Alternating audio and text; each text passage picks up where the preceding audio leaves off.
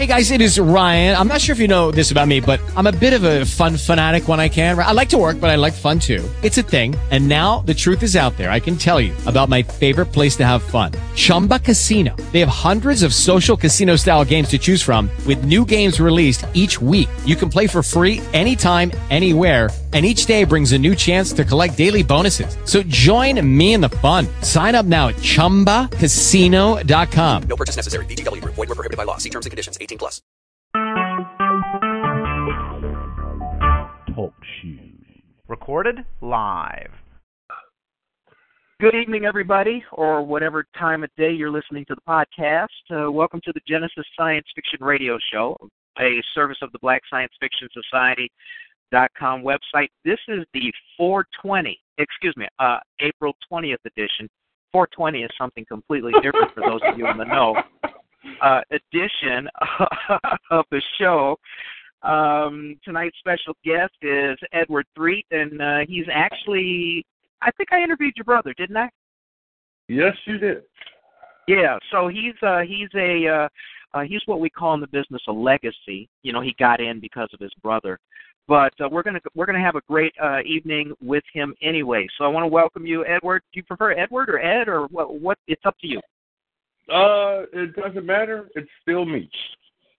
Okay. All right. Well, I'll figure it out. And where are you coming to us from? Where do you live? I am in Amherst, New York, which is a suburb of the great city of Buffalo. Okay. So you're off kind of to the west side, right, of New York State? Yeah. Where they get the worst weather? Falls. Oh, okay. I've been in Niagara Falls a few times, none of them for the purpose of matrimony, always for the purpose of just touristy stuff. And what really sucked back when I went there was, at that time, there was nothing on the American side. All the cool stuff was on the Canadian side. And fortunately, back then, it was a whole different era where, you know, I didn't have to have, all I had was a driver's license, and that's all it took to get into Canada, come back to the U.S. and stuff like that. Yeah. I would imagine it's a little different now, isn't it? Yes, it is. Either enhanced driver's license or a passport. If you try, I tried with just a regular driver's license and birth certificate, and they said, sorry, maybe next time, and they pointed me on my way home. Man, seriously? Yes, and but the awesome thing is they were very polite about it. Well, yeah, they're polite, but, I mean, you know, people are always polite when they tell you something you don't want to hear. Oh, because they figure if they're polite, they don't get that ass whipping, you know, hopefully. But, yeah, but you know what? I have to admit, though, kind of your experience matched mine. I flew to Las Vegas to officiate a wedding. You know, some friends of mine from Vancouver were getting married, and everybody came down to Las Vegas, and we were hanging out there. When I left Chicago, I got on the plane, and I realized I had dropped my driver's license. Wow. So when I got to Las Vegas, I didn't think about it because I wasn't driving anywhere or anything like that. I had credit cards, no problem. Then when I'm leaving Las Vegas and I get into the airport, I realize I am screwed. I mean, I didn't even have, you know, a gun owner's card or anything that's considered like an official ID. So I walked up to these two TSA guys, you know, uniform with the gun guys, and I said, dudes, I got a problem. And they, you know, the first thing they do is they get like kind of prickly because they don't know what kind of problem it is. And I said, and I said, no, it's nothing like that. I said, I was here to officiate a wedding. When I left Chicago, I knew I dropped my driver's license. And now that I got to go back home, I got nothing to show them when I get up in line up there. And the guy kind of laughed because I think they were waiting for a more serious problem. And he said, well, what ID do you have? And so I showed him a Wisconsin driver's license from about 15 years ago when I weighed about 100 pounds heavier. And he said, why do you carry this? I said, are you kidding? If you lost that much weight, wouldn't you want to be proud of it? And he laughed, and he says, in this picture, you look Mexican. I said, well, that's another reason why I lost the weight, too. So I figured I'd just keep them laughing, and then you know what they did? They they didn't even go through the line or anything. They went around through these doors that you're not supposed to go through, walked me past all these people, getting their stuff checked. They didn't even check my baggage. Nothing. They just walked me to the gate. Superstar treatment. Well, I mean, yeah. I had to show them. I showed them the wedding invitation and everything. It didn't have my name on it or anything, but I mean, if I guess if a terrorist is going to lie about officiating at a wedding, that's pretty clever, you know. Yeah. And I think that's what they thought. But they were actually very polite. You know, you expect them to be a little more medieval about, you know, letting people in through the airport, but. You know, maybe if they'd have seen the ankle bracelet, it might have been another story, but, you know, they weren't checking my pant leg. So anyway. Yeah, that would have alerted the metal detector. Yeah, well, and I'm kidding about it, but I was really surprised, and I said that to him. I said, guys, I said, thank you. I said, you know, you guys, it's so unexpected. He said, you know, if you can make up a story that good, you deserve to get on the plane. Now, don't cause any trouble because don't ruin our day. I think that's what you said. Don't ruin our day. Yeah. So that was pretty cool. And that, but as for you up by Buffalo, now what kind of weather are you getting? We just got 50 degrees today here in Chicago. This has been like the longest winter in a long time. Yes, it has. It's just been lingering, and today, we actually got like 45 and sunny. Okay. Yeah. Yeah. So are you climbing out? Yeah. By Monday, we should hit 60. Okay. And that's how Buffalo is. You know, it'll be snowing in the morning and 70 degrees by late afternoon. Oh, so you're kind of like us now. We get a solid 45 minutes of spring. I mean, we really do. We really, you know, that's about it. The on-running joke about Buffalo is that it goes from spring to fall. They just skip right over summer for us. Oh. Well, that sucks. I do like summer. I mean, it makes everything else worthwhile. Okay, so, you know, the things that are obviously on your promo poster, your cosplayer, multimedia artist, videographer, and things like that, I will say this. I have done multimedia myself when it was early, very, very early, when computers really couldn't sustain much in terms of video. I helped somebody, I was hired, actually, I was a consultant to do a Stop Smoking CD, and it was sponsored by the Nicorette gum people. I forget which drug company it was way back when. So that was my only exposure really to multimedia. Videographer, that's a little closer to home. You know, I write and I produce movies. But the thing that I'm not like, I don't do anything with is cosplay. And it looks like a lot of fun, but then, you know, it's something that's kind of out of my bailiwick. So I kind of want to ask you, as somebody who's obviously into it, what's the cool factor for you? Not for other people looking at you, but I mean, what is it that trips your trigger? You know what I'm saying?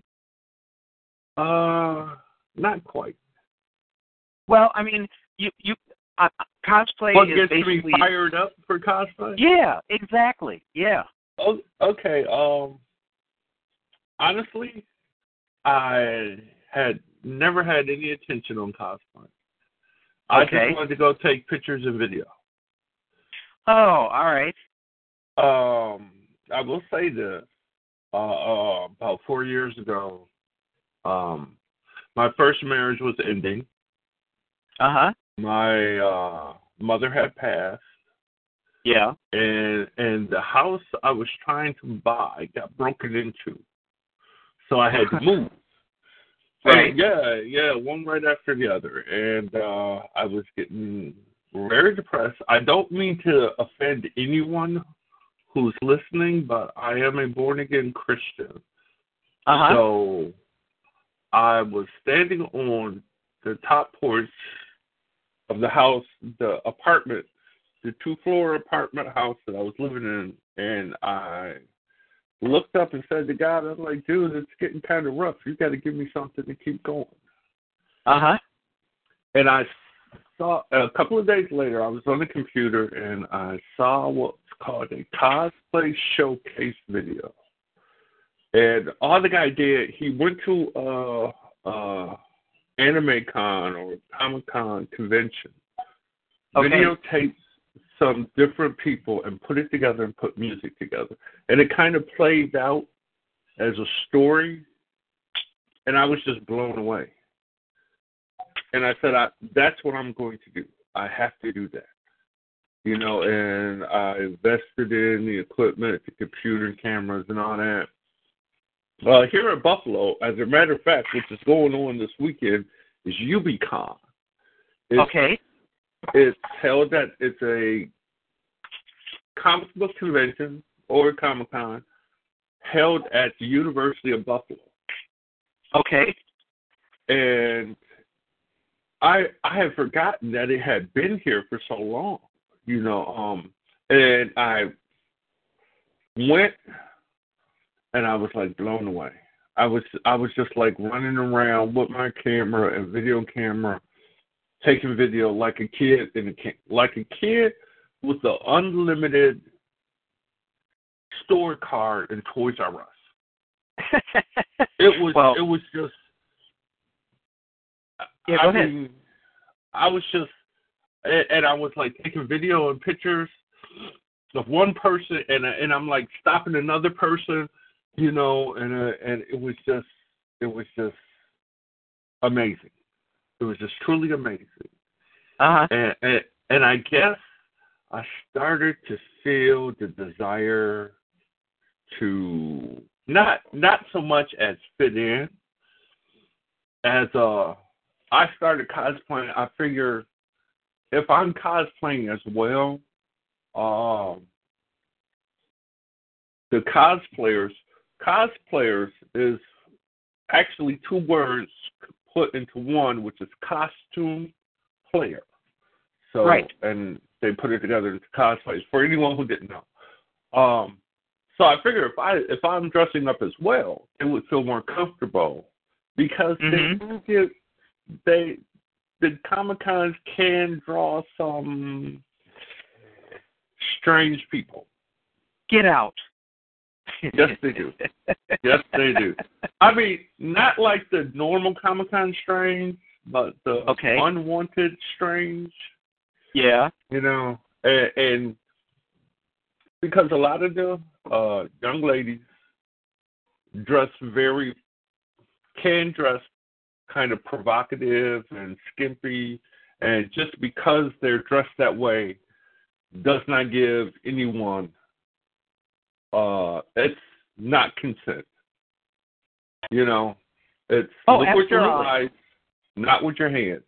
And that's become a big thing in the cosplay community to stress that.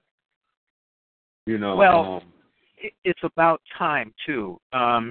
Here's one of the things that I've always said, and I'm sorry to kind of jump back into American culture as opposed to cosplay, but we have a pretty sick society. I mean, we really do, and to pretend otherwise is foolish because if you're going to raise kids, you better be aware. Or let's see, what's the saying now? You've got to be woke. Anyway, the problem is that still today you can walk into any courtroom in America, and hear some white lawyer say, "But Your Honor, she was asking for it. Look how she was dressed." Yeah. Okay. And that's sad. That is not only sad, but it's sick. It is. So yeah, I get the cosplay thing. Yeah. Yeah, because and I have two daughters from my first marriage, two stepdaughters from my first marriage. I dare someone to say, "Well, look at the way she was dressed." Yeah, exactly. And, that will be the beginning of the worst day for the rest of their life. Because go ahead. And it's just I think we should just look at it as, okay, yeah, she's dressed that way, but show her the same respect because she's a woman. Yeah. And yes, American society has objectified women for a great deal of time, but, we're professionals at it. Yeah, no, you're right. We're professionals at it. But you know what? Actually, that kind of behavior is an outgrowth of white entitlement. I am not going to talk about the whole history, but believe me, I've done the research. But okay, so it's kind of cool because there's fun in dressing up. I mean, I know that, and yes, also, and when people can get a costume and makeup and hair and what have you, and look like something that you've seen, like in a movie or a comic or whatever. That's kind of cool. I can see the fun of that. Yeah. I mean, you talk about Trekkies, people who put on the costumes and put the ears on to look like a Vulcan and things like that, or the forehead to look like a Klingon. I do get that. I don't know if I'm too shy or it seems like too much trouble or whatever. But I do appreciate it. I was at WorldCon in Kansas City a couple years ago, and there was a guy there who was full on the entire regalia that Obi-Wan Kenobi had on when Luke went and found him in the desert. The costume was perfect. And there was a guy who was dressed up, looked exactly like George R. Martin. I went up, I said, that is the best, costume of George R. Martin I've seen at any show. And he said, no, I am George. I said, oh, so sorry. So anyway, it is something that looks fun. Yes, it is. It is tremendous amount of fun. Not just the actual wearing of the cosplay outfit. Right. Yeah. But the work that goes into it, the prepping, actually the choosing of the character, the putting the outfit together, be it purchased or handmade, and then the showing it and seeing other people's other people's cosplay. It's an artistry to it, and a lot of people take pride, and it's just so awesome because everybody's very supportive because there's different levels of creativity. Some is affected. Some people have different budget levels. It's just a lot that goes into it, Who have you dressed up as? I have done Key Dog from The Walking Dead. Okay. Which was my very first. I've done Mortal Kombat Scorpion from Mortal Kombat 10. I've also done the villain from the first Deadpool movie, Ajax. Because a buddy of mine who I go every year to visit in Philadelphia, and we attend the Wizard World Comic-Con. He's a big Deadpool fan, so we kind of played off each other. But right now, my favorite is Deadshot as portrayed by Will Smith in the Suicide Squad movie. Okay. Yeah, that's my favorite right now. That's another thing at WorldCon. When I was there were a lot of people who depicted warriors and stuff like that, and some of them had firearms and weapons, and they actually had like weapons inspection on the way in there to check your sword, to check your battle axe, and what have you. So I guess yes. I guess that's something you got to kind of watch out for too. Yeah. Oh yeah. Yes. And it's because we're all there to have fun.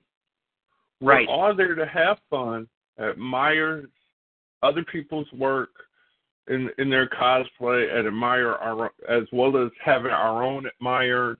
So the security is just providing for everyone's safety.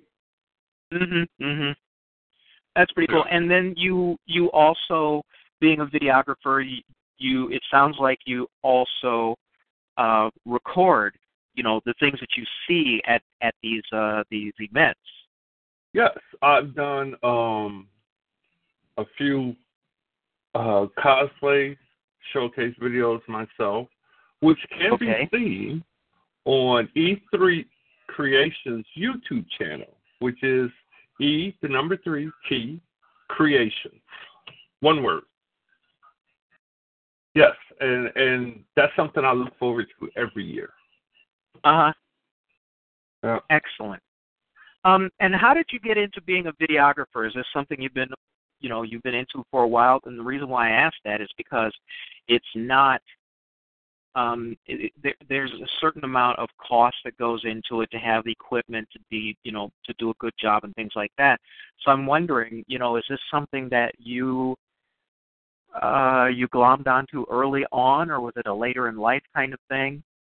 A later in life thing that I kind of stumbled into. And the reason why I say that is because when after I attended my first Comic-Con at UBCon, I decided to start a YouTube channel. And being the geeky nerd that I am, I planned on just putting straight science fiction, or even, because I was always good at, creating stories, little short stories. I figure I'll get people together and we'll just play it out and I'll film it, put it together, and then put it up there on YouTube, and just out of joy,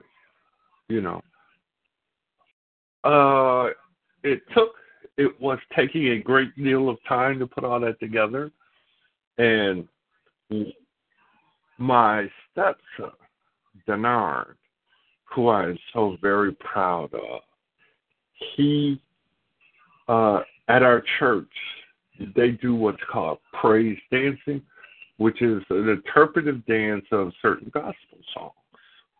Okay. And me being a proud father, knowing that there were so many things he could have went into, drugs, gangs, crime, but he chose that.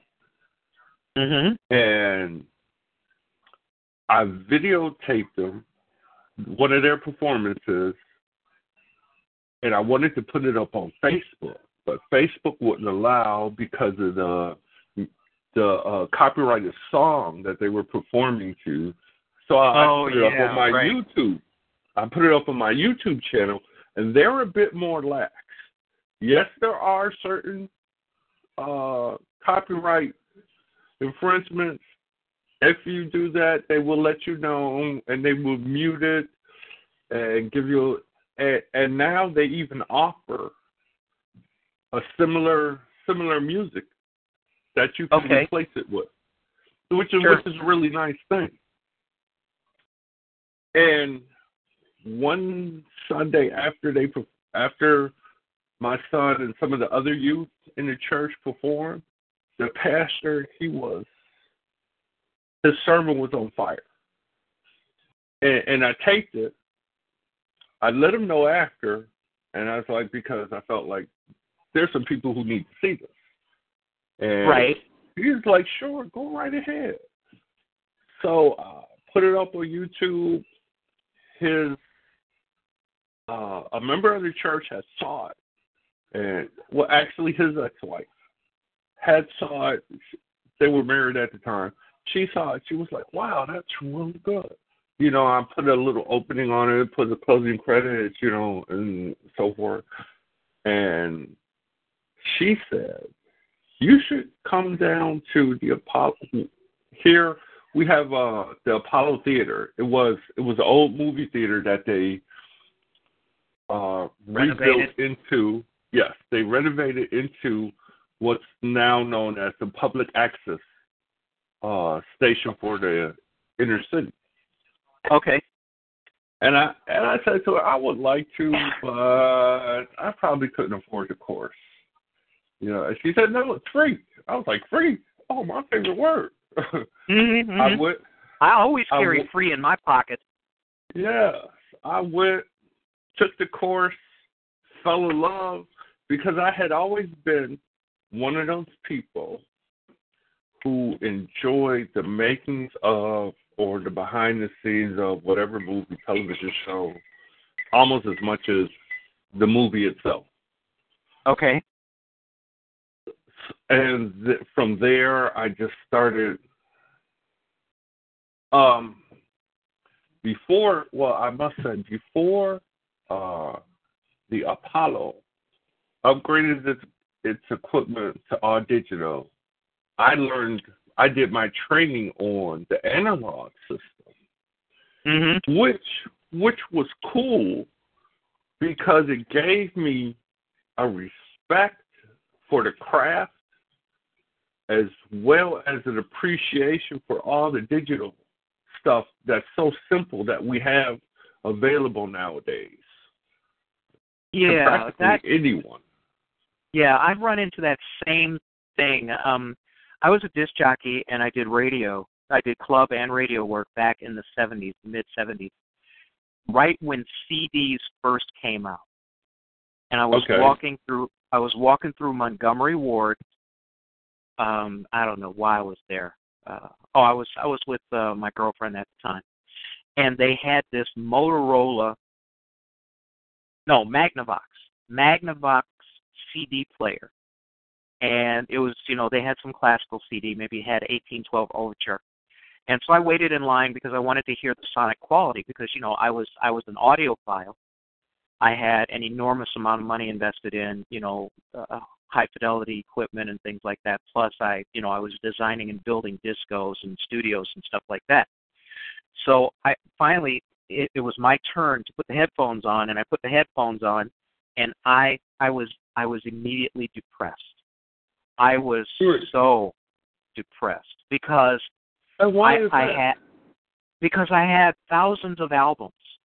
I had Technics turntables with very expensive cartridges, and then some cheap disco cartridges, et cetera, and the sonic quality of that CD was so perfect. The silent areas were silent. The music was very strong. There was no crackle, hiss, pop, tick, any of that. And I was like, man, all my things are now obsolete.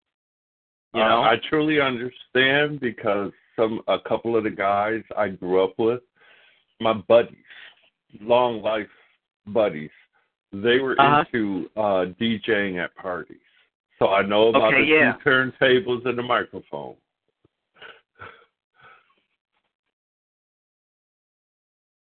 So, that sort of thing was definitely a blow to me. Okay. And now, here we are. Everything, if I were to do the same thing, like I'm going to produce some music for a friend, and I'll produce it. It's going to probably ultimately end up on a CD.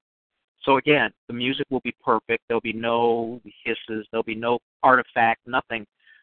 Like the good old days. And I'm turning here and I'm looking on the wall in my study, and I've got 4 bookcases, 5 bins high each, a foot and a half wide, and those are all albums.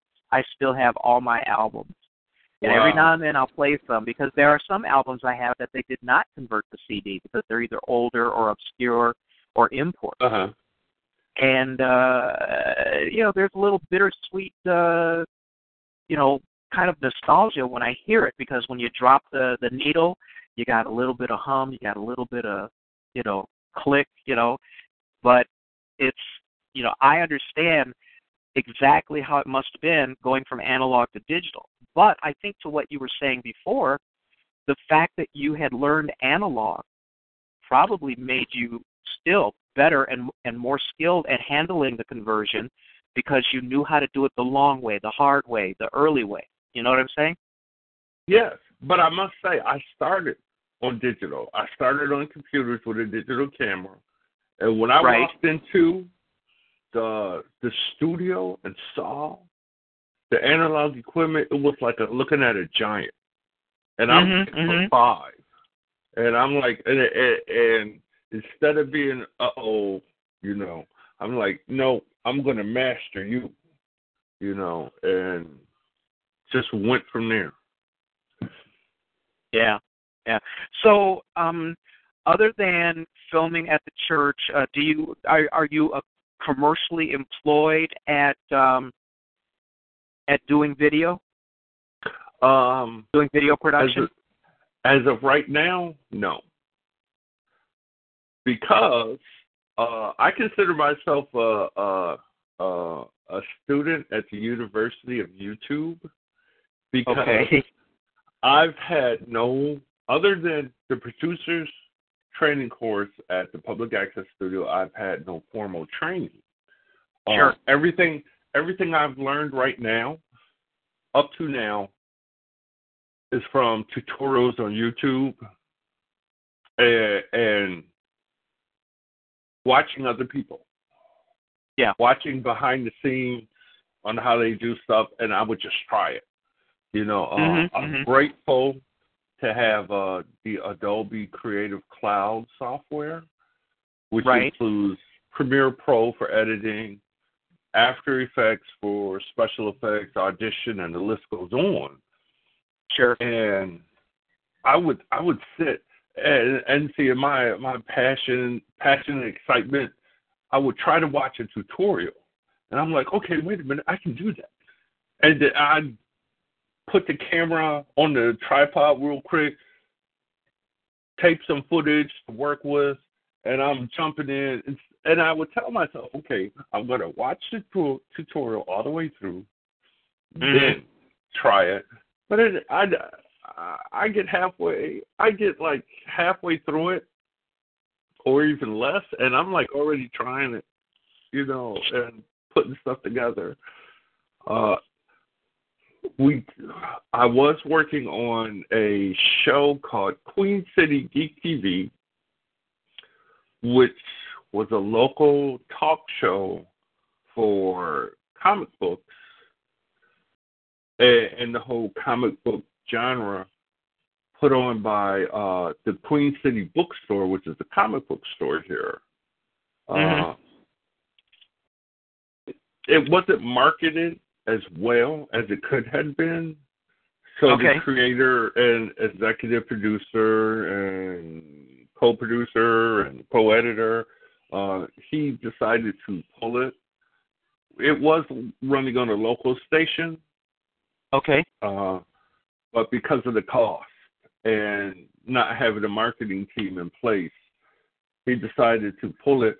And now everybody's asking, it's like, when's the next episode? So we've been talking back and forth about, the future of it. As of right now, it's on hiatus. And so I've taken the time to brush up on some more skills. I will be going back to ECC Community College to start formal training. And I've also been putting time in local film projects that are often entered in the local film festivals, like the Buffalo Dreams. I forgot the name of the other one, because there's quite a few. Yeah. It sounds very much like you're learning your craft. Yes, on the fly. Hey, a lot of people do that. I didn't know a damn thing about doing movies until they forced me to. I don't know if you know about this contest. It's called the 48-Hour Film Project, and it's an international contest, and it goes from city to city to city. And when it comes to a city, you have it always happens on a weekend, and starting at 7 p.m. on Friday, you have exactly 48 hours in order to write, film, and post-produce a 4 to 7 minute movie. Yeah. And my baptism by fire. Yeah, my baptism by fire was I was asked to help a team write their script, to help do dialogue and things like that, because I'm a pretty decent writer.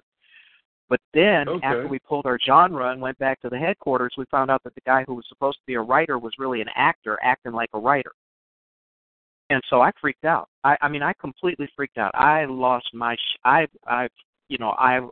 had like a nervous breakdown for about 45 minutes, because here's 50 people sitting there looking at me going, well, we don't have a script. We don't have anything. And I had never written a script before in my life. But that I had to learn on the fly. A lot of people have to learn on the fly. So yes, it's kind of cool because I'm sorry? I commend you for that. Because when the 48-hour film festival hit my area, right? Some people involved in it were referred to me. This is a friend of mine sent them and said, "Hey, Ed's a good camera person as well as editor," and I jumped in, and I was only part of the crew, and so these guys, watching them do what they do under that type of time restraint, I was like, wow. Yeah, I think that's the ultimate learning experience, because yes, it is. Even people go, oh, a 3-minute commercial or a 3-minute movie or a 7-minute movie. That's still a whole movie, and you still have to employ all the skills necessary to get it done. Now, as far as you, I would guess that this kind of falls into like being the multimedia artist, where you're combining multiple media elements for presentations or projects or what have you. Can you tell us a little bit about that part of what you do in terms of multimedia? What media do you work in, and what are the what's your resulting end product?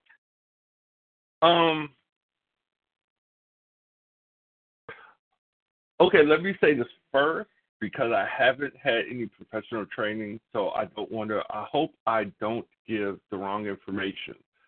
But I have done some special effects. I've taken special effects and applied it to interviews. I've worked with the chroma key, which is also more commonly known as green screen, having people walk through walls. A test video that I did was it was a tutorial put on by Video Copilot, which makes what's called plugins, which is like lightning bolts, shockwave explosions, a lot of special effects that's pre-made that we can manipulate and use in different ways. The one I did, which is on my YouTube channel, it was a shockwave cannon, and being part of cosplay, I don't carry real weapons, or the closest to a real weapon, like an assault rifle or pistols, are Nerf guns. Sure, of course. I've seen many Nerf guns modified, to look like science fiction weapons. Actually, a basic black spray paint, would make them look awesome. And that's also part of prop making. Right. So I took like a Nerf shotgun I had, and I filmed myself just firing it. Jumped on the computer using the plugins from Video Copilot, created a shockwave ripple in the air around it while, is it green? A green electric blast fired from the shotgun. I was pretty happy with it. It was something simple, to do. Right. So and then, it sounds to me like you're really working toward being a post-production specialist for video. Would that be fair to say? Somewhat. Actually, I would. That's in the ballpark. I would just like to broaden it to say, like, I want to learn it all. Okay. And this summer, I'm going to try my hand at directing. I wrote a short film of my own, and so I took a stab at writing. I'm grateful to my partner and fiance, because she's my best critic. She won't, because of our relationship, she won't say, "Oh, that's just wonderful." She'll be like, she'll look at it and she's like, "Really? You just let me spend 20 minutes of my time reading this that I'll never get back?" Ouch. But you know what? That's there's value in that. Yeah, I'd rather her tell me that than to say, "Oh, it's nice," and it not be. Yeah. The first book I wrote, I had that same problem, because when your friends, read something that you've written, if they do care about you, they have an emotional buy-in, and nobody wants to hurt a friend. So from my perspective, they said, "Oh, this is good. I like the story. I like this. I like that." And I had to take that with a grain of salt, because they were my friends. And it wasn't until strangers started putting up reviews that I could safely believe that maybe I'd done a creditable job. So I do understand having that level of critique, and critique without heat. Not somebody who wants to bring you down or tear you down, but keep you from believing your own hype. Or as my grandmother used to say, excuse me for saying it this way, but I got this from my grandmother. She always goes, "Oh, yeah, you don't want to listen to him. He's just smelling his own piss." So, sounds like a grandmother. Yeah, exactly. So that's good that you have that sort of in-house confidant. Yeah. Now, the script that you wrote, is this a sci-fi based script? Actually, I guess it would be considered horror, because it's about vampires. All right. And as a writer, do you see yourself as a good writer, or a talented writer, or are you writing mostly to build your other skills around? Yes, to all. Really? Yes, because and I'm not bragging on myself, but on God's gift of creativity, He has blessed my family with. Because I have 6 brothers. All of us started off as visual artists. And we branched off into different directions. Alonzo, as you know, has branched off into computer generated. Right. And all the things that go along with it. Yeah, he's been doing a lot of work on the Earth Squadron movie. Yes, and I got a little surprise coming for the Earth Squadron movie. Ooh, I'm glad to hear about that. I don't know if it's going to make it into the movie, but it's a little surprise for those guys, because I'm learning something new, and I'm having a whole bunch of fun at it. I have brothers who branched off into musicians, and we just go in all different directions. writing. My sister is a she has a PhD in literature. Mm-hmm. So I do Quite enjoy a talented writing. family. Yes. And like I said, all of us, including myself, started at a very young age drawing, painting, sculpting. So and not just for ourselves, but as well as we've been in art shows, local galleries. The public has seen our work, so we've learned how to take criticism at a very early age. That we don't realize know how when important people. that is. Yeah. Yes. Yeah. Go ahead. Because we know when people are being nice and they're being honest. Right. Right. And we prefer the honesty over being nice because that just helps us improve. It just makes us strive that much more to be better at what we do. Yeah. Unfortunately, a lot of people who don't have the kind of background that you have, when they're confronted with criticism, very often they take that as an invalidation of self rather than a critique about a particular thing. And I think we probably lose a good number of probably worthy creatives because they're not able to divorce their sense of self away from, whatever core competency they're trying to work toward in their creative world, Yeah. And it's good that you've got that support system that is more realistic, but yet still does not brook, less than good creativity. You know what I'm saying? You don't get, exactly. People don't go. It's not like a mom going, "Oh, that's great," or a couple of parents who have like the ugliest baby in the world, and the grandparents go, "Oh, isn't she lovely?" That sort of thing. So I get that's that. So true. Yeah. And then having 6 brothers, and sibling rivalry is a great character builder. I see. Okay. So we would give each other our props, but we would let each other know where we can use some improvement. Sure. My brother and I got away from that, and we did it the easiest way. We decided to like stuff that the other one wasn't doing.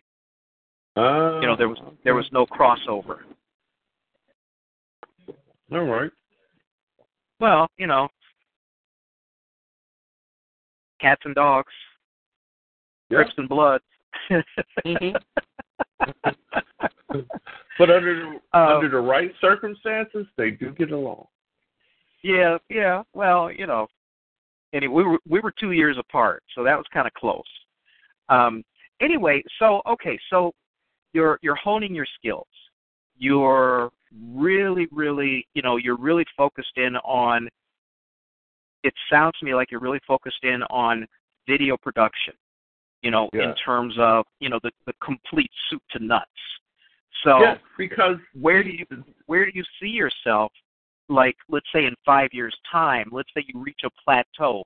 What's the next plateau you're going to reach? Are you going to become, a production person, a producer? Where? Yeah, I'm wondering, what path are you kind of heading toward? To exploit all of the talents that you're working on now, the things that are in progress, the stuff that you're learning. Yeah. In 5 years, I can see myself either accepting an award for my first feature film. Okay. Or either running a series on Netflix or Amazon Video. Right. Yeah, because I got one of the things I've learned and grateful for to the Apollo Media Center is they showed us like planning, proper planning, and not just having an idea, right? What it takes to make it happen. You know, to take the idea and make it reality, and then where do you go with it? You know, like target audiences. Do you want to make a one-time film, or do you ongoing series? And I produced like, let me see, 1, 2, 2 television, two talk shows, on my own for public access. Okay. Unfortunately, it was something I never really thought I'd hear myself say, but I decided to pull the plug on one because it was made for a specific host. And he just couldn't schedule his life to where he could put in the time required. Yeah, that's always a problem too. Yeah. Yeah. Because I'd be waiting for him at the studio, and I would get a call from him 2 days later apologizing for not showing up. And I explained to him, well, you need to look at this as any other job. You know, if you don't show up, if you're a no-call, no-show, you should not expect to have a job later on. Yeah, it's, here's the tough part. Okay, I'll take me as an example. I don't want to talk about anybody else, but for me, I'm a writer. I do short stories, I do books, and I do screenplays.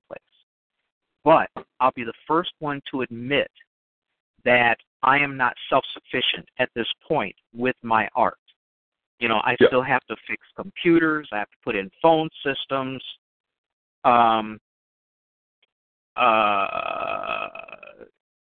I've got all of that going for me. I'm on the verge of getting an agent, so things will change. But I can't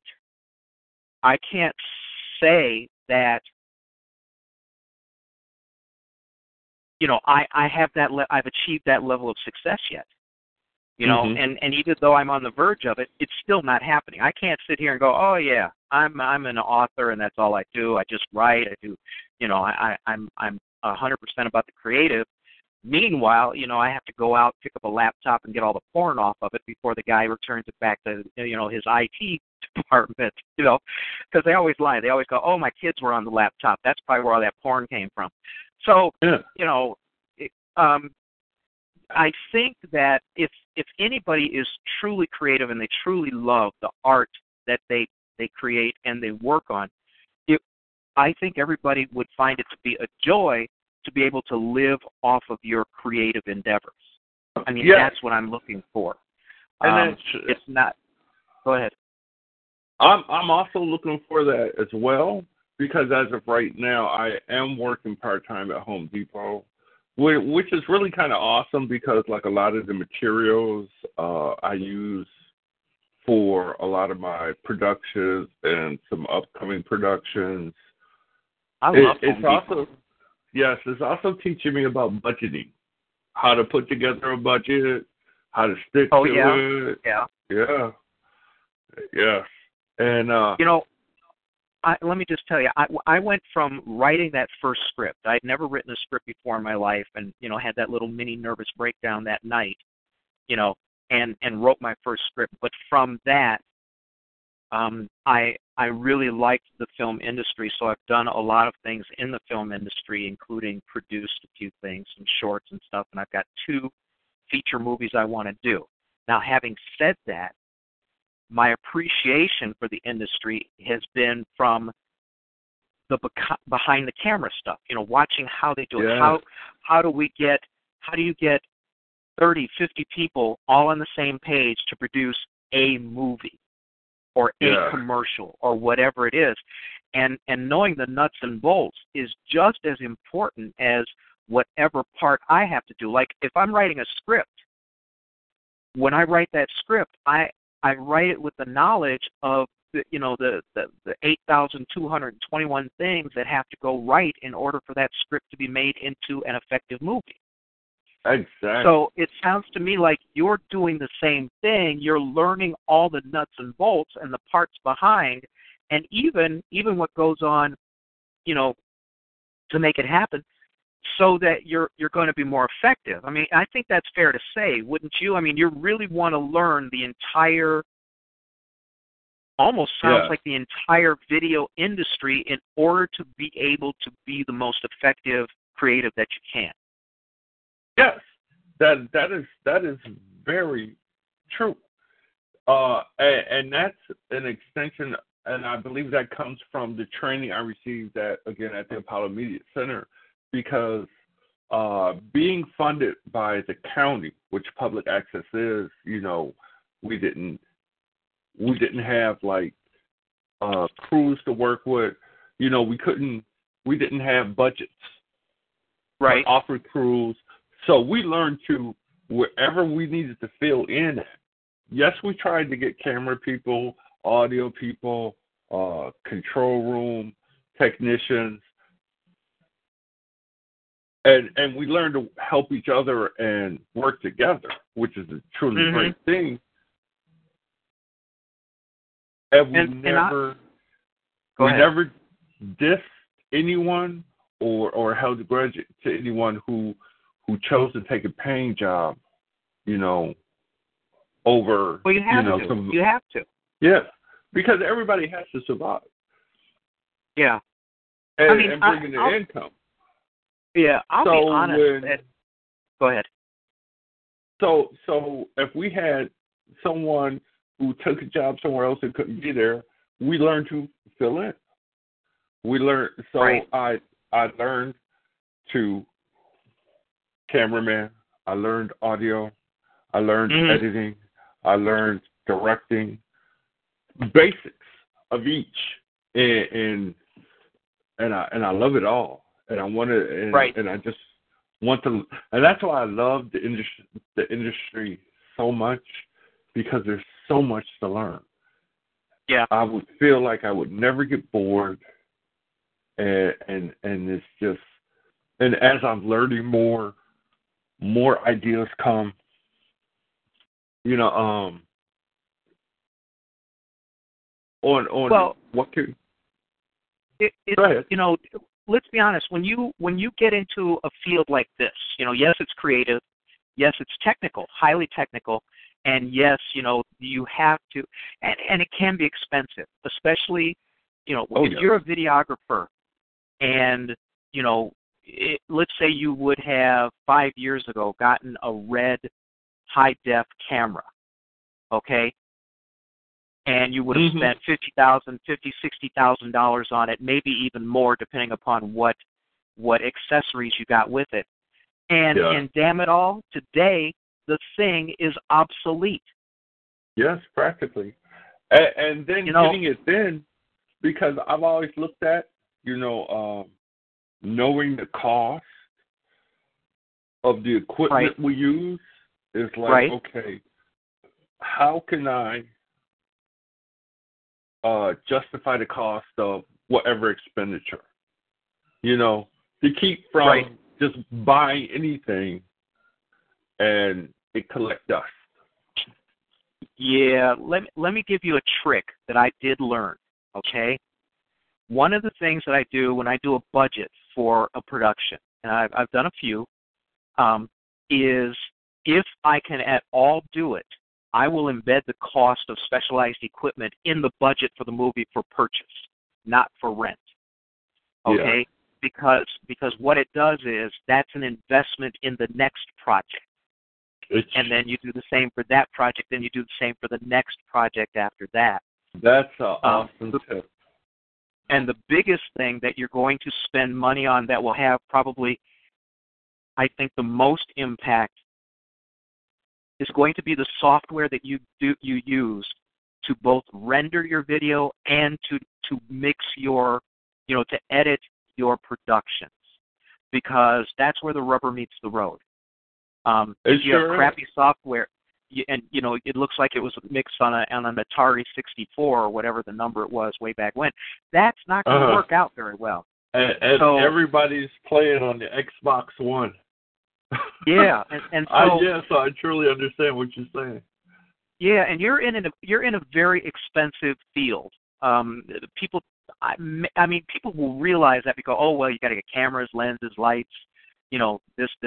A lot of the stuff that you get is transferable from one technology to the next technology to the next technology. I mean, lights are lights. Reflectors are reflectors. C-stands are C-stands. But the goal, if you're going to become a production house, which is essentially what you're shooting for, you could just be a videographer. You could just be, the DP, the director of photography for a movie, but you probably want to build in more flexibility to your abilities than that, and so you've chosen a costly, a costly career. So that, yes, I have. Like you were talking about, you have to really count your pennies. You have to squeeze the nickel to that buffalo craps. I mean, you have to do all of that in order to survive, because, first of all, money's tight, and getting the most out of what you can do makes a big, big difference. It obviously it's the difference between winning or losing. You look at, what was it, the movie that broke? I think it's, I forget the name of the movie theater or movie studio, but there have been studios that put all their money into a single movie, and then the movie crapped out. Then what do you do?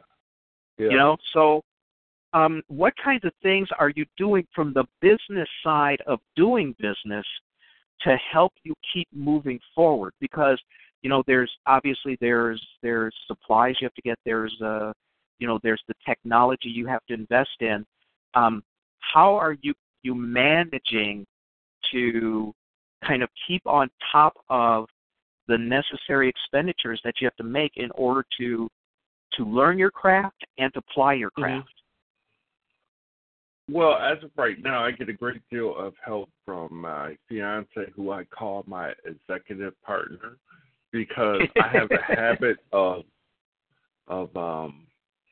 she pretty much, every purchase and expenditure decision is ran by her, because I'll see something, the latest thing is like, wow, and I can actually see what I'm able to do with it.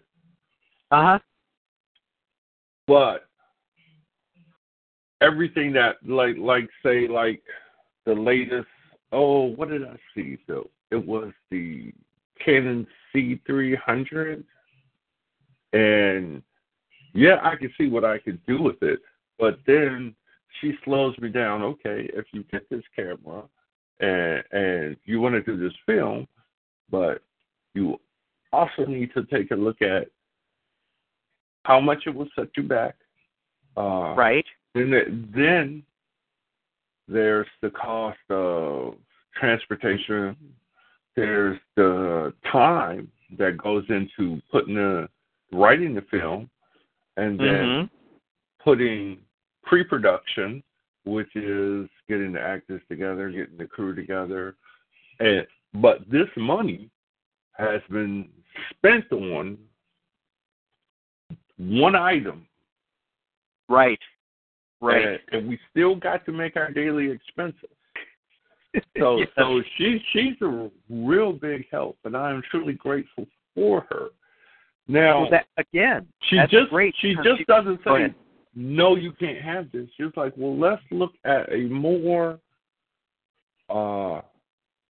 affordable and economical solution. Yeah. So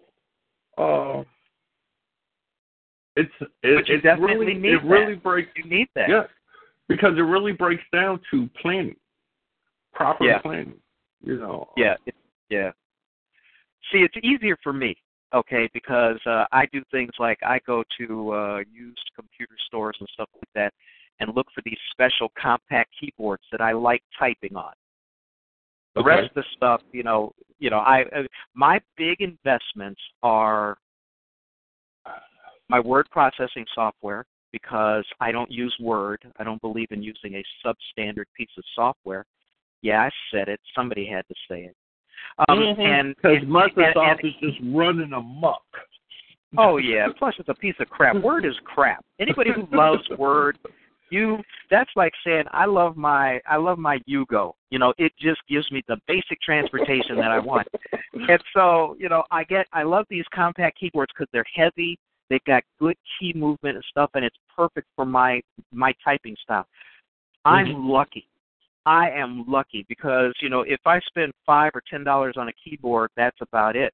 But you, dude, when you look at your hardware expenditures for your wife is absolutely right. And I think that that's a good thing, because what that's doing is it's forcing you to confront real world costs.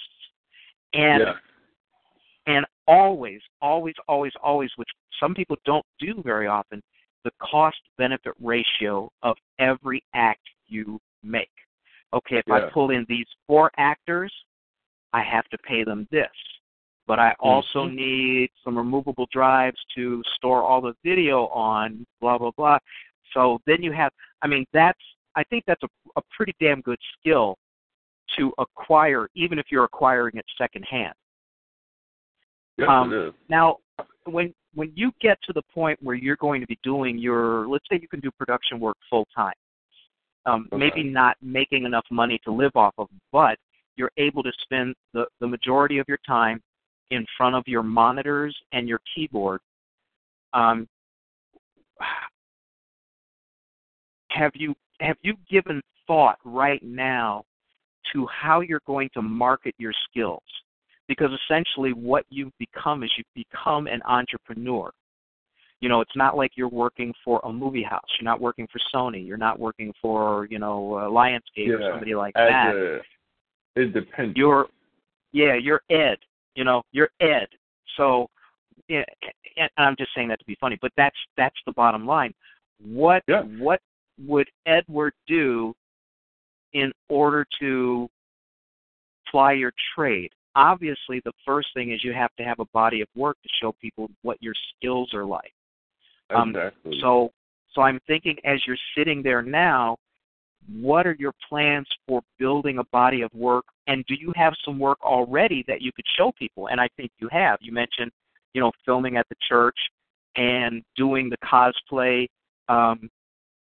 videos that you've done and things like that.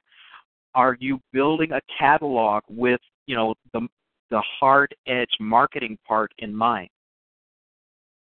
Yes, that's what my YouTube channel has become. It's Okay, basically good. a video portfolio. What I try to do with each video is emphasize a specific aspect of media production. Okay. Certain videos are just for special effects. Some show different editing skills. Some shows emphasize on camera work. Good. So you put thought into this. You've actually put some thought into this in terms of marketing and not just doing. You know how a lot of people would just do things. And they go, I've done all these. Yeah. Okay, that's good. And networking, even though it had started on a local level and starting to branch out, but that's a real big part of it too. Because you can make the greatest film or short film, but if you don't show it to no one, if no one sees it, right, then what good is it really? Yeah, my YouTube channel is kind of sparse. I've written and helped produce 4 video shorts, and one is a production trailer for one of the full features that we want to do. And it's not a lot of stuff, but one of them, the production trailer, shows our chops as for post-production, light and dark, how we shoot, how the camera movement, stuff like that, because we want to do our first feature, and it's going to cost a lot. It's going to cost like $2 million. That's a lot of money. Yes, it is. And you don't get that kind of money unless you can demonstrate proficiency. Yes. So if that's why you have a product go ahead. that investors can see a return, not just a return, but a profit, then, you got something to work with. Yeah. Well, we even went so far as to arrange our production trailer to show at one of the bigger theaters here in Chicago before a world premiere of another movie. And I will say that I was very proud of the response because people were talking about our trailer well into the beginning of this other movie. I felt bad for the guy for the guy who did the movie because they're going, chatter. But you're right. People have to see it. That's the other challenge. How do you get people to see your work above the background noise of everybody else's production work out there? Because there are a million videos on YouTube, and even though some people might bump into your stuff following down the rabbit hole when they're just clicking randomly on YouTube, there's no guarantee that that's going to yield the kind of interest that you need in order to become famous, or at least to have people see you as a serious contender. What kinds of things do you do in the service of having other people discover you? Because this is an important component of doing, of getting your name out there. Yeah. One of the biggest things that I've seen now, that I've been watching the trend of social media. Okay. Social media can cause a business to grow exponentially, as well as on the flip side, it can kill a business too. Oh yeah. Yeah. The other thing is,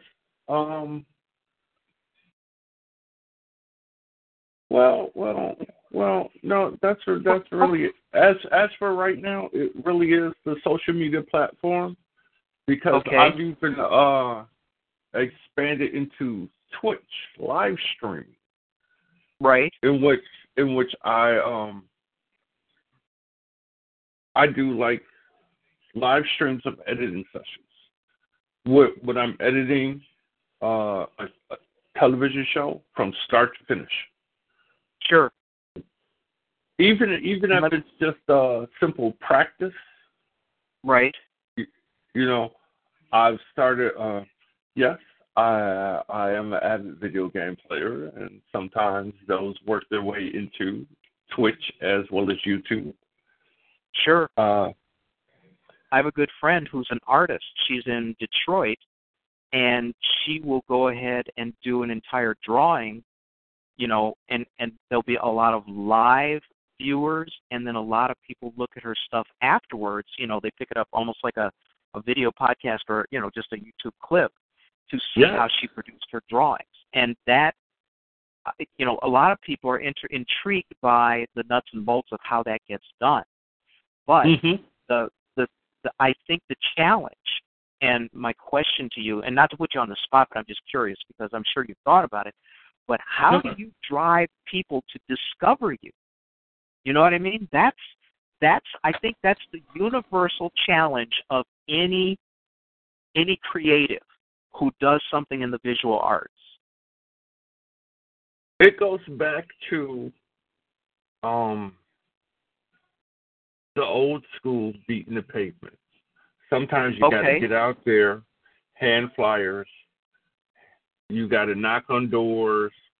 Hopefully, and when I mean knock on doors, like most cities, most large metropolitan cities have public access channels. They have local channels which are a step closer to network TV than public access that also feature local talent. It's just so you're to the in the service of building your brand, you are making yourself available in multiple, I guess, venues. So that if somebody does bump into you and they are interested, they do a search and they go, oh, he's got these 3 different things that he's done, blah, blah, blah. Let's take a look at that. I get you. Because sometimes that can be very effective because you never know where the lightning is going to strike. But if it does, that's, I'll give you the greatest example of lightning striking, which was 50 Shades of Grey.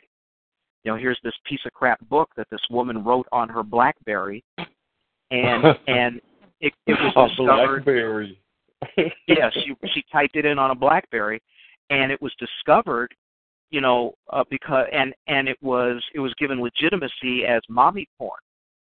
Okay. And there's a lot of little steps that conspired along the way to make it the explosive media event that it was. Not only does 50 Shades of Grey get made into a movie, but did they do a second movie? Yes, they did. 50 Shades Darker. Yeah. Okay, which, yeah, whatever. My fiance forgot about. Yeah, well, I didn't have to do it. It wasn't like real S&M. It wasn't even good porn. It wasn't what it was legitimate enough in terms of entertainment that housewives could go see it and not be thought of as perverts. Yeah, I said it. Somebody had to say it. I said it. But see that kind of lightning, if it strikes you, first of all, you've got to be ready to ride the wave. So you always have to be ready just in case something like that happens. And so to the kind of work that you do, let's say that you put together, you do your horror story, and I'm going to ask you to stay the hell away from vampires because they're overdone. Do something original. If you need some help, wait. Go ahead. I took enough drugs in the 70s that I could provide you with some plots that'll make your hair stand up, okay?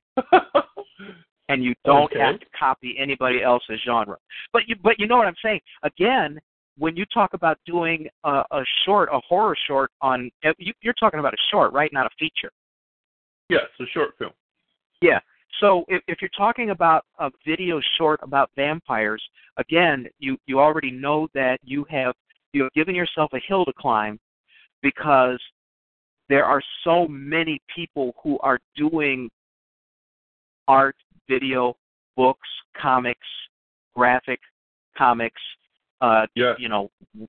about vampires. So that's tough, man. You've set yourself a pretty high bar. And not that there's anything wrong with that. I think that's good because if you have that much faith in your talent that you're going to say, yeah, there's 8,221 videos today that were posted about vampires, I'm still going to do my shit. That's a level of confidence that I think is necessary. And that also speaks to what I said just a few minutes ago about being ready to ride the lightning should it hit. Mm-hmm. Yeah, because Go ahead. I'm taking my approach to this vampire film is something that hasn't quite been done. I don't want to go into too deep about it because I don't want to give it away. Okay. And if No, don't. Yeah, you don't. Yeah, I love to have people talk about their projects, but there are times when people listen and they steal stuff. Yeah. So don't do anything that you feel compromises you. But in the service of your idea, have you already done your considerations, made your considerations for how it's going to be unique enough to stand apart from every Tom, Dick, and Harry out there who wants to do some vampire stuff? Yeah. Yes, I have. Oh, good. Okay. Because and that's essential. I like the way you said I've chosen a big hill to climb. Mhm. Because it's the way you climb it that's going to make a difference. So I believe the way I've chosen, especially right about now, in media, the media society and movie productions, and there's like it's a trend that I've been kind of watching, and I'm hoping I can jump on that bandwagon. Okay. With a lightning rod. Right. Yes. Yeah. So hopefully lightning will strike, because another example of that was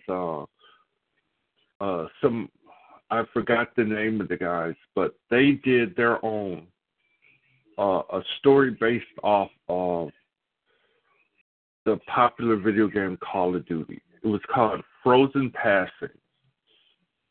Okay. For it to be fan made, Mhm. they did an excellent job. Okay. To where they got hundreds of millions of views, and I remember watching the E3 video game convention. Okay. And the CEO of Microsoft said the audience loved it, they loved it, and they've decided to back them to do a full-length feature. Oh, see, that's the kind of thing, that's riding that lightning. Yes. But it also sounds like that they were prepared to put out a quality product, because it sounds very, very much like people had the faith in them to be able to produce something laudable. You know what I mean? And what was awesome about it is they also put together a behind the scenes. And they showed what everybody saw, what they made. And they what it showed took to make how they made it with a meager budget.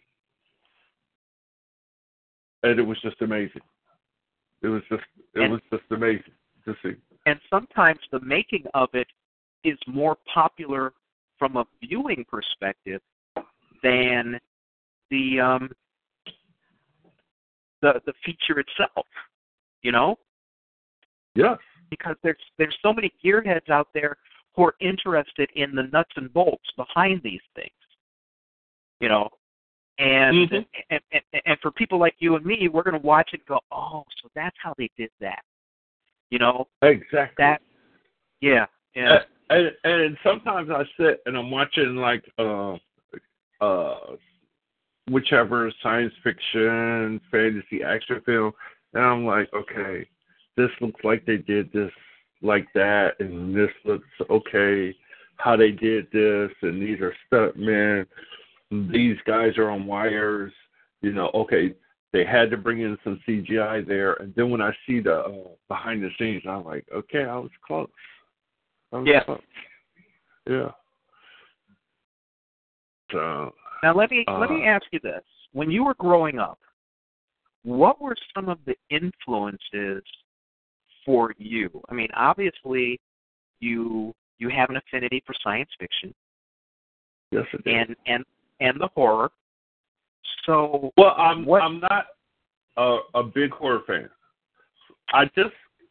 Some vampires have just captured my interest for some reason, but like the Texas Chainsaw Massacre, or Saw, or It. Nope, don't Freddy care for Krueger and all of that stuff, not so big. Okay. No. Yeah. Okay, so what was your influence? What kind of things when you were growing up? Yeah, when you were growing up, really caught your attention.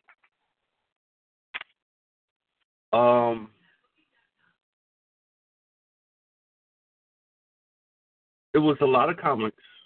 I read a lot of comics, as younger, and it was always seeing one of the big things about comic books was, and science fiction, was seeing what could be. Okay. The possibilities are endless. Sparking the imagination. Yes. And I got to say this, God rest her soul, my mom kept a lot of Vogue magazines. And what? I'm sorry? Vogue magazines, the fashion magazines. Vogue magazine. Okay, yeah. And I would practice a lot of my drawing skills from them. Oh, okay. Yes. And I guess unknowingly, I was learning composition. I was learning how a little bit of advertisement, because I was constantly reading, sure, as well as admiring the different images, and as I would pick different ones to draw. Right. Yeah. Now, are you a good artist? Do you consider yourself a good artist? Yes, I do. I do consider myself a good artist. And my brother just mentioned in the chat that I did play a lot of Dungeons and Dragons when I was younger. And that's a brain game. It really stimulated the imagination. You had to think. Yeah. Uh-huh. That just brought about a level of creativity that I'm just very grateful to have experienced. Because there would be like a lot of stuff we would do, simple stuff like, okay, you get on a horse or you're riding to the next village. And it sounds common, like walking from the kitchen to the living room.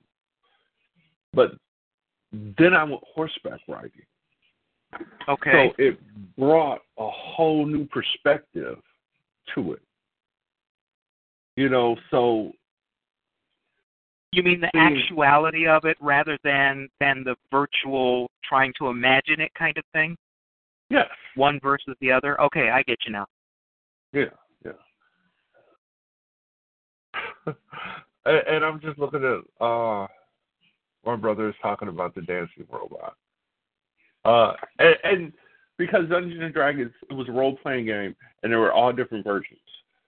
They were modern day, mixed with magic. There were futuristic, with robots and airplanes that changes to robots and armies and stuff like that. And one of them, it was called Robotech, and where the airplanes did turn into robots. It was the military had advanced so far to where they had airplanes that would turn into robots, and the robots piloted by actual people would battle it out like that. And my brother, and these were just drawings and cartoons, and my brother took image of one and animated it. A three-dimensional, I guess, computer-generated dancing robot. Yeah. And that's something we talk about every now and then. Now, okay, but when I talk about your influences, I'm very curious because, see, sci-fi people who are interested in science fiction, and I get that, horror is not really your thing. People talk about Star Wars, they talk about Star Trek, they talk about, for me, the very first movie that I ever went to see that my dad took me to was Voyage to the Bottom of the Sea. So that was like my first big screen experience. And I was just curious, what kinds of, influences you had. And then I'm wondering also, like, you do the video stuff, you do the videography, you are conceptualizing your own movies at this time. Are you into 3D animation at all? Sorry to jump subjects, but I'm just curious because, it sounds more to me like you're going to be a multi-genre production person rather than just sitting in one particular mode. Okay. To the previous questions about influence, and you mentioned the first, there was two movies that had a great impact on my life. Okay. One, when I was young, I actually went with my brother Alonzo to see the movie Heavy Metal. And that was, it blew me away because the portrayal of the characters was so real and lifelike.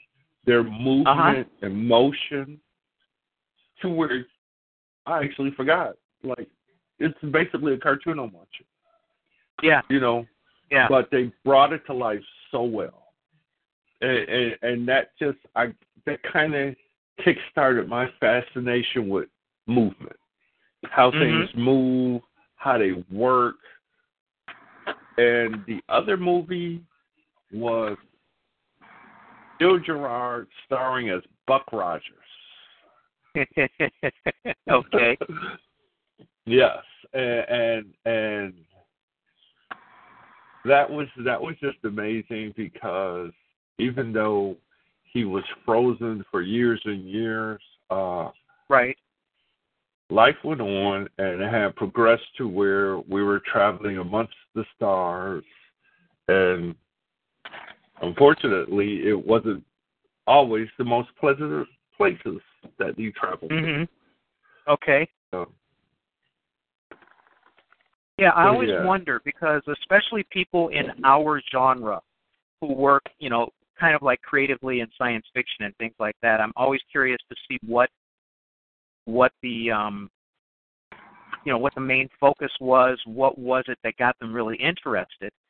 Because that I think in the long run that does affect what your output is. You know, what kinds of things that you find most interesting, and so now you know. Go ahead. With those two influences, and somebody said in the chat that heavy metal was before its time, and it was. Yeah, it was. But with those two influences, with what I want to do. Yes, the majority, maybe 75% will be live action. Actual people, there's just a sense of realism that can't be captured other with like practical props and you know, like creatures, be it full scale models of some smaller spaceships or vehicles, but then there is the sense where CGI will come in. Right. You know, so it's the combination of the two. Because as cool as it would be to have the actors feed off of a 15-foot dragon, the practicality of it is not there. Yeah, that's true. I mean, you know, there are engineering limitations, there are financial limitations, there are a lot of different factors that force you to compromise, or if not compromise, to just become more creative in how you produce whatever it is you're going to produce. Yeah. No. But in terms of what you're doing, you're learning the art of production as well as how to do the imaginary things. You know, when you're creating, you know, like creating a digital dinosaur, or like you said, a digital spaceship that doesn't exist, and yet you've got one right there on the screen and everybody's watching it, you know? Yes. And at one time, it was a blank piece of paper. And took the time to sketch it out of what you would think it would look like. And because of science fiction, you get so much freedom. You have a tremendous amount of freedom. Yeah. And then taking that, the actual drawn design, and then making a model of it. Mm-hmm. Mm-hmm. And then going from there to maybe, to a degree, I forgot what scale they use, but that actors can actually interact with, or can be sitting there on the screen, on the set, as a prop, or, or more often than not, a tennis ball. Yeah. They got a tennis ball hovering, and that's supposed to be, where the dinosaur is, or where the alien is, or where the end of the spaceship is, or what have you. No, I get what you're saying. And that's where, and gratefully to like the advances in the software that's available to a lot of us low budget filmmakers, or guerrilla filmmakers as we're sometimes referred to, or micro budget filmmakers. Right. When building tactile prop is impossible, the CGI can come in. Mm-hmm. Awesome program that I've been using, seeing how Maya does not fit in my budget, is Blender. Okay. I've heard of a lot of people who use Blender. Yeah. Yeah, it is a 3D animation software, right, where you can make virtual whatever, be it cars, cups, spaceships. Yeah, virtual constructs, sure. People, yes. And then incorporate them into actual video. Yeah, and when you talk about that, sometimes people don't understand.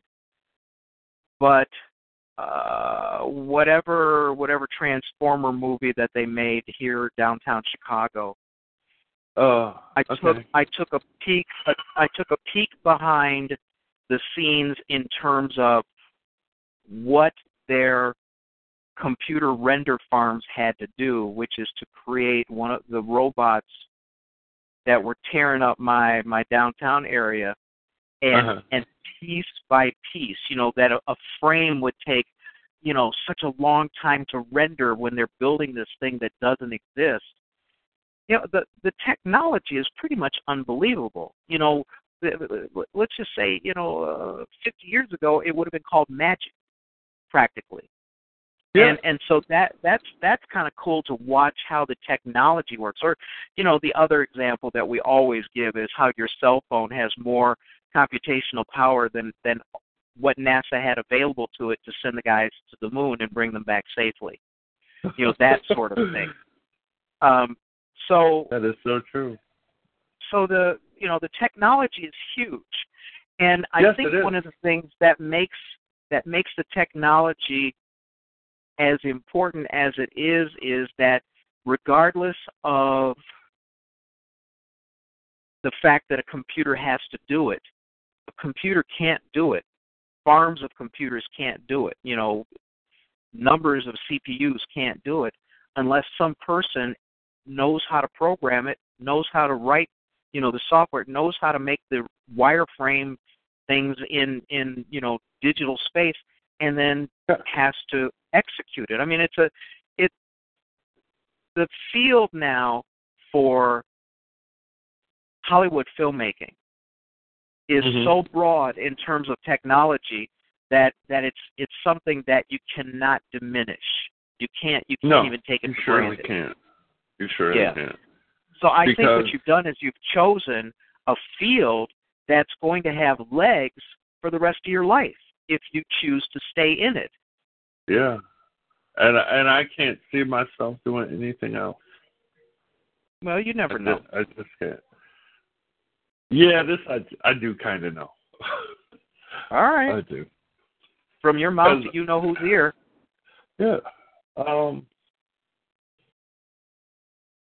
But I think this is good forward planning on your part. You got interested in it, just out of the analog, and you're right into the digital, and now there's so much breadth and height and depth to the field of digital creation that really truly for you the sky's the limit.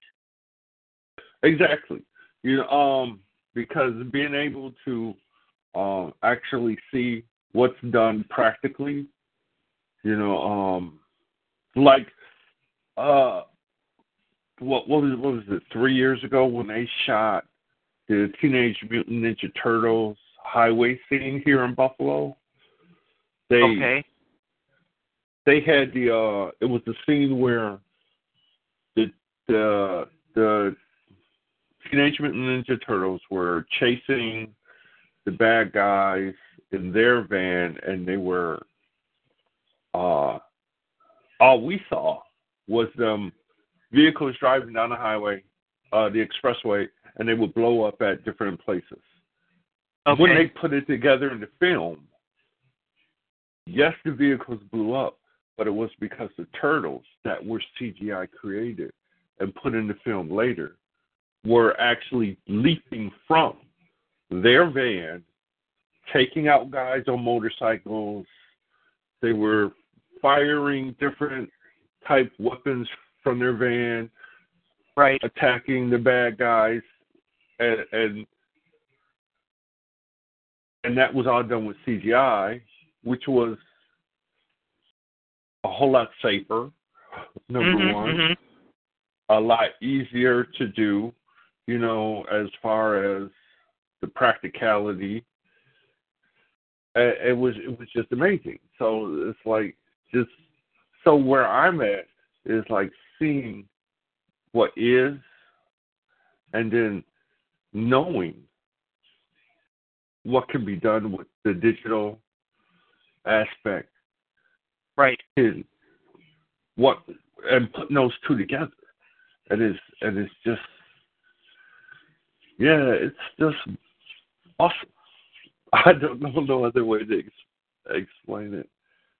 I was on a panel discussion at the big Boston sci-fi convention, Boscone, and I was on a panel discussion about the first Jurassic Park movie, and what it meant to entertainment and what it meant to the industry. And we generally agreed that because of that movie, obviously dinosaurs exist. Yeah. Because nobody had ever seen that before. Nobody had ever seen that level of digital creation before. It wasn't possible, 15 minutes before they started making that movie. And so when you look at what the result of these really cool tools, the results are when you employ them, it truly is, like was said in the in the chat room, it truly is magic that it can be done that way. You can imagine something that doesn't exist. Okay, like the Earth Squadron movie. There isn't a damn thing in the Earth Squadron movie that exists. Okay, no, there isn't. Everything is being rendered in 3 dimensions. You have to make the spaceships. You have to make the characters. You have to make have the a street suits they wear. You have to make the planets they're fighting on. You have to make a fire hydrant. Everything in there has to be. It has to be drawn. It has to be wireframed. It has to be rendered in 3 dimensions. And if it moves, then that's another component.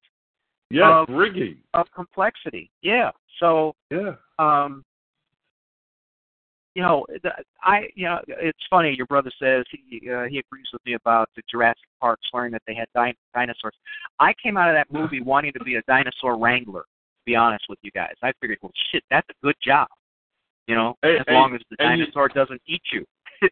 What it did to me is being the nerd I am. And love going to the science museum. Seeing like those dinosaurs on the screen, gave life to the skeletons that I could see in the up close in the museum. Yeah. Okay. And I was like, wow. You know, I was like, wow. It just added that much more to it. Right. Now, we talked about cameras and how expensive the equipment is and how the technology changes. If you just decide to kind of concentrate on post-production, still, that's very expensive. I mean, these software suites are not cheap. And no, there isn't. The workstations to do fast enough rendering so you're not sitting there for 30 days trying to get 2 frames done, they are expensive as well. So again, that's another expense that you have to do. You have to weigh in terms of, well, am I going to go this way? Am I going to go that way? Let me ask you this: have you thought about where you would like to be, let's say, 5 years from now? 5 years from now?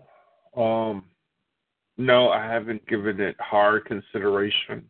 But just on the fly, so to speak, 5 years from now, I kind of see myself having an associate's degree in media arts and broadcasting, and then going on to 4-year at the either the Buffalo State College or the University of Buffalo.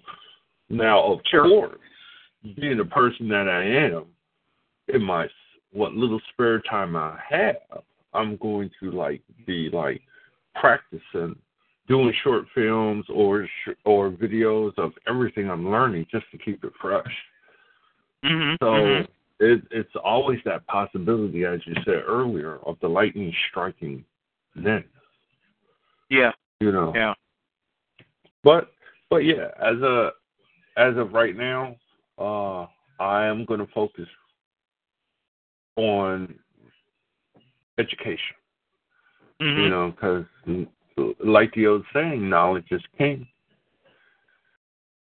Well, that is true. And also, if you get in the habit of being able to learn, and a lot of people after a while can't, they just shut it off. My best friend from high school, he was my tennis partner. We played all through high school, and he was my best friend. When he graduated from college, he graduated with a degree in teaching, and he became a teacher. But the day he graduated, I showed up at his graduation, and, I congratulated him and everything. He said, "Man, am I happy." And I said, "Why is that?"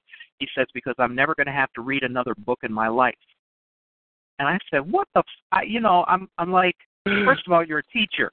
You're a teacher. Yeah. You can't be telling me that. No. And second of all, I think that creatives, and, he just wasn't of that mindset, and I know he was exaggerating, but creatives can't afford to ossify that like that. Because if you don't keep up with what's going on around you, the technology will pass you by. Yeah, and you become irrelevant. Yeah. Yeah. So nobody wants to become irrelevant. And now the only other thing I can see, well, let's say, because I'm looking at 6 years, maybe 6 years of college education. Okay. After that, I have, and me and my fiance, we talked about it a few times already, relocating. Either she doesn't care too much for California because, it's a lot of shaky ground, and she doesn't like moving when she's not moving it. But there is also Universal Studios in Florida, which I've been watching the growth. Well, let me put an idea in your head, if I may. Go right ahead. With the kind of work that you want to do, yes, maybe to get your foot in the door, you might have to be someplace where, you're more accessible to the people who you want to work for. Yes. But once you have a little bit of that under your belt, because everything that we do now is digitally based, Yeah. you can pretty much work anywhere. You can jump on the plane and meet somebody, but and then go back home and do the work. Yeah. So, maybe you guys put up with. Go ahead. Especially being in post-production. Right. Absolutely. Because, and even though I use the Adobe Creative Cloud, which is amazing, even though I don't care for their online subscription, instead of being able to buy the software on disc outright. Yes. Yeah, we're all bitching about that. Yeah. Their bragging rights is the Deadpool movie made completely with the Adobe software. Yeah. In the Creative Cloud.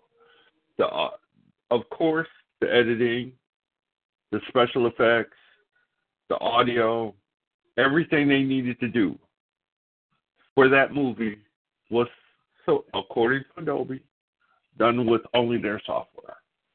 Right. So having that having that access to me, yes, it's like you're saying.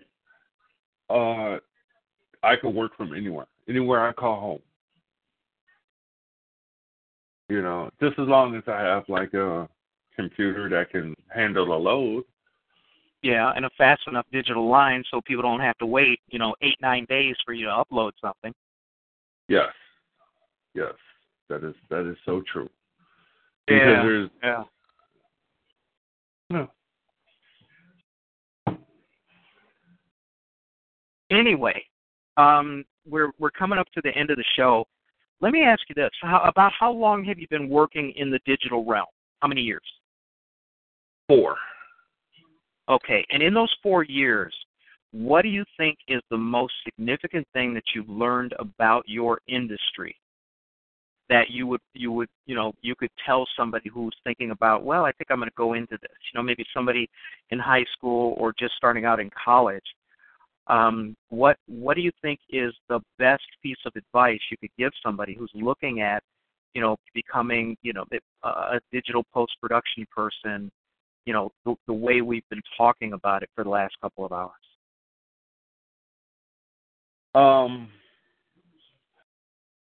Get well acquainted with Murphy's Law. Anything that could go wrong possibly will go wrong. Okay. Yeah. Also, if you have an idea, do it. I believe it was Jarvis Sheffield who said they made 4+ movies called Shark Tornado. Sharknado. Yeah. If they made a bunch of those, then people are starving to be entertained. Don't be afraid.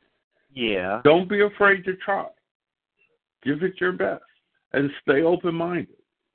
Remain teachable. Never look at. I heard Jada Pickett. Her response. Somebody had asked her, "When do you feel you've arrived?" Jada's reply was, "I never want to feel like I arrived, because then I have nothing to strive for." Yeah, so, that would be like me winning a Pulitzer for my first book. Yeah. Where's your incentive to do a second book? I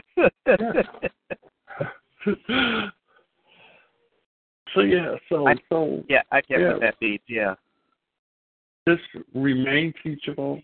Oh, and this is one I learned from working in public access television.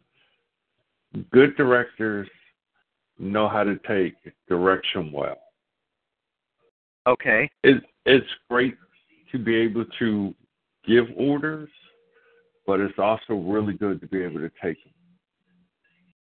them. I think that the earliest incarnation of that philosophy was Ross Perot's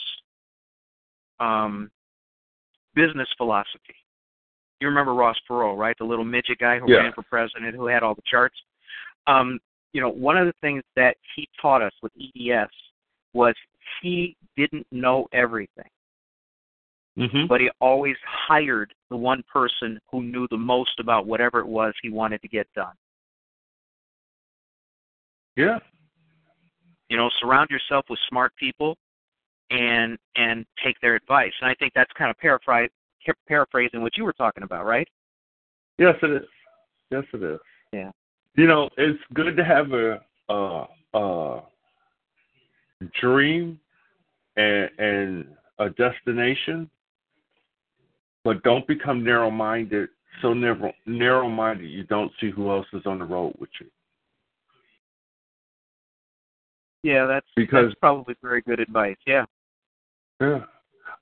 And going back to like some of my Trekkie stuff, one of the things I loved about Star Trek: The Next Generation is when they ran into a situation, one of the first things Captain Picard would say to his crew is options. What are our options?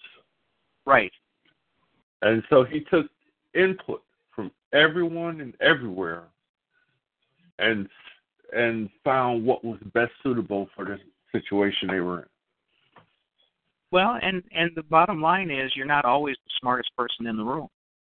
Yeah. And even if you are, you could still learn something from somebody else. So true. Yeah, all of that makes sense. Yeah, go ahead. Yeah, because in this field, it's forever changing. There's always something new.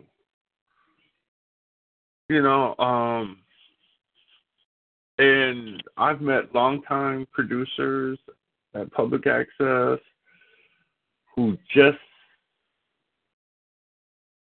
I don't know, for whatever reason, when they switched over from analog to digital, they were lost and kind of like threw in the towel. And that was sad to see, Yeah. And because there was like many that helped me with the analog system, and anybody I could help with the digital stuff, I would be more than willing to. So it's just everybody can learn from everybody. That is true. Hey, we're about 3 minutes from ending the show. Okay. Let me take this time to thank you for being here, man. I really appreciate it. Sorry about the mix-up that we had last week. Yeah, we got you in nonetheless. So that worked out really well. And I want to say it was truly an honor and a privilege to be part of this. Oh, stop. It's just a show, man. It's just, it's on the internet. We're not even cable access. I mean, no, don't ever look at it like that. Because I'm only kidding. Okay. I think I'm the greatest thing on the internet. All right, because I can do a 2-hour show and not make it boring. Exactly. I don't know anybody else on the internet who can do a 2-hour interview show and not bore the hell out of you. Okay, so there. And that's awesome. Because my public access television studio instructor said, never look at it as public access. Look at it as television. Because television, absolutely. Because that's where they watch it. Yep. Yeah, no, you're absolutely right. Anyway, I want to thank you for being here. Keep in touch. If you're going to be touring around, going to different conventions and things like that, pop a little notice on the events calendar at BlackScienceFictionSociety.com. So if somebody has a free weekend, they're heading to Atlanta, they go, Edward's going to be there. And he's going to bring his really talkative, chatty brother. And so, anyway, I want to thank everybody who checked out the show. I always, I appreciate people who show up and listen live. Thanks everyone for tuning in and being active in the chat room. Yeah. Oh, yeah. It's always fun. And let's see. Take a look at EarthSquadron.com if you want to see the latest and greatest for the Earth Squadron movie, which is a BlackScienceFictionSociety.com produced project. And for anyone who's going to be in Atlanta the first weekend in May, 4th, 5th, and 6th, I'll be at the Urban Nerd Con in Atlanta. And actually, it's going to be the first time I can meet Jarvis. I can meet I got to try to make it there then. Yeah. Did you know about the Urban Nerd Con? A little bit. I've been seeing a little bit here and there. Okay, yeah. So, like I said, this is the first time I will have been to anywhere in Atlanta that was not the airport. Okay. Well, no, I'm seriously. I've been through the airport a number of times. Going different places, but yeah. I never spent any time there. So I'm really looking forward to it for a number of reasons. I kind of want to see what Atlanta's like, see what the flavor is to me. There are so many conventions that are there that, I want to, think about, consider going to more of them. But I'm looking forward to it. Like I said, I'm going to actually meet Jarvis face to face. Been doing this show for 6 years. He's come up to Detroit and everything, but I couldn't get him to detour over to Chicago, and I never had a chance to go to Detroit.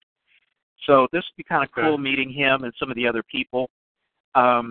And whoever I meet there, it will be a pleasure. Because it's funny, I went to Worldcon, got there, and met 3 people who I had interviewed for the show who I had never met before. And that's the best awesome. Part of me doing this show is the fact that I get to meet people who I would not have met otherwise. I've always said that. That's the coolest part about being able to do this show. So I want to thank all of you for listening in the chat room. I want to thank everybody who picks this up as a podcast for patronizing us and keeping the interest there. And Edward, especially, I want to thank you for sharing your time with me tonight. I had a great time. I hope you did too. Did it seem like 2 hours? I certainly did, and thank you for having me. Yeah, did it seem like you were here but for 2 hours? Did it drag? No. Oh, good. That's the best part. Yeah. All right. I learned that from public access. Once it's good, it goes real quick. There you go. All right, so I am going to shut down the show. Normally we stick around and chat, but I have what do I have? I have laundry downstairs that I have to go get and fold. And unlike most weekends, most Friday nights, I actually have my own wings that I get to have after the show. Normally I don't get them because I try not to eat bad. I've lost 80 pounds or something. But tonight I just said, you know what? Give yourself a treat. So I'm going to head out. I'm going to get my wings. I'm going to get my laundry. And I'm going to say goodnight to all of you. And we'll see you all back here next Friday, I guess. Yeah, next Friday, because let me look at the calendar here. Yeah, there'll be a show next Friday, but the following Friday I'll be arriving in Atlanta the 4th. So I don't think we're going to have a show the 4th unless I decide to do it from there, but probably not. Anyway, thank you, everybody. Thank you, Edward, and everybody have a great weekend ahead. Good night. Hello, it is Ryan, and I was on a flight the other day playing one of my favorite social spin slot games on ChumbaCasino.com. I looked over at the person sitting next to me, and you know what they were doing? They were also playing Chumba Casino. Coincidence? I think not. Everybody's loving having fun with it. Chumba Casino is home to hundreds of casino-style games that you can play for free anytime, anywhere, even at 30,000 feet. So sign up now at ChumbaCasino.com to claim your free welcome bonus. That's ChumbaCasino.com and live the Chumba life. No purchase necessary. VGW. Void where prohibited by law. See terms and conditions. 18+.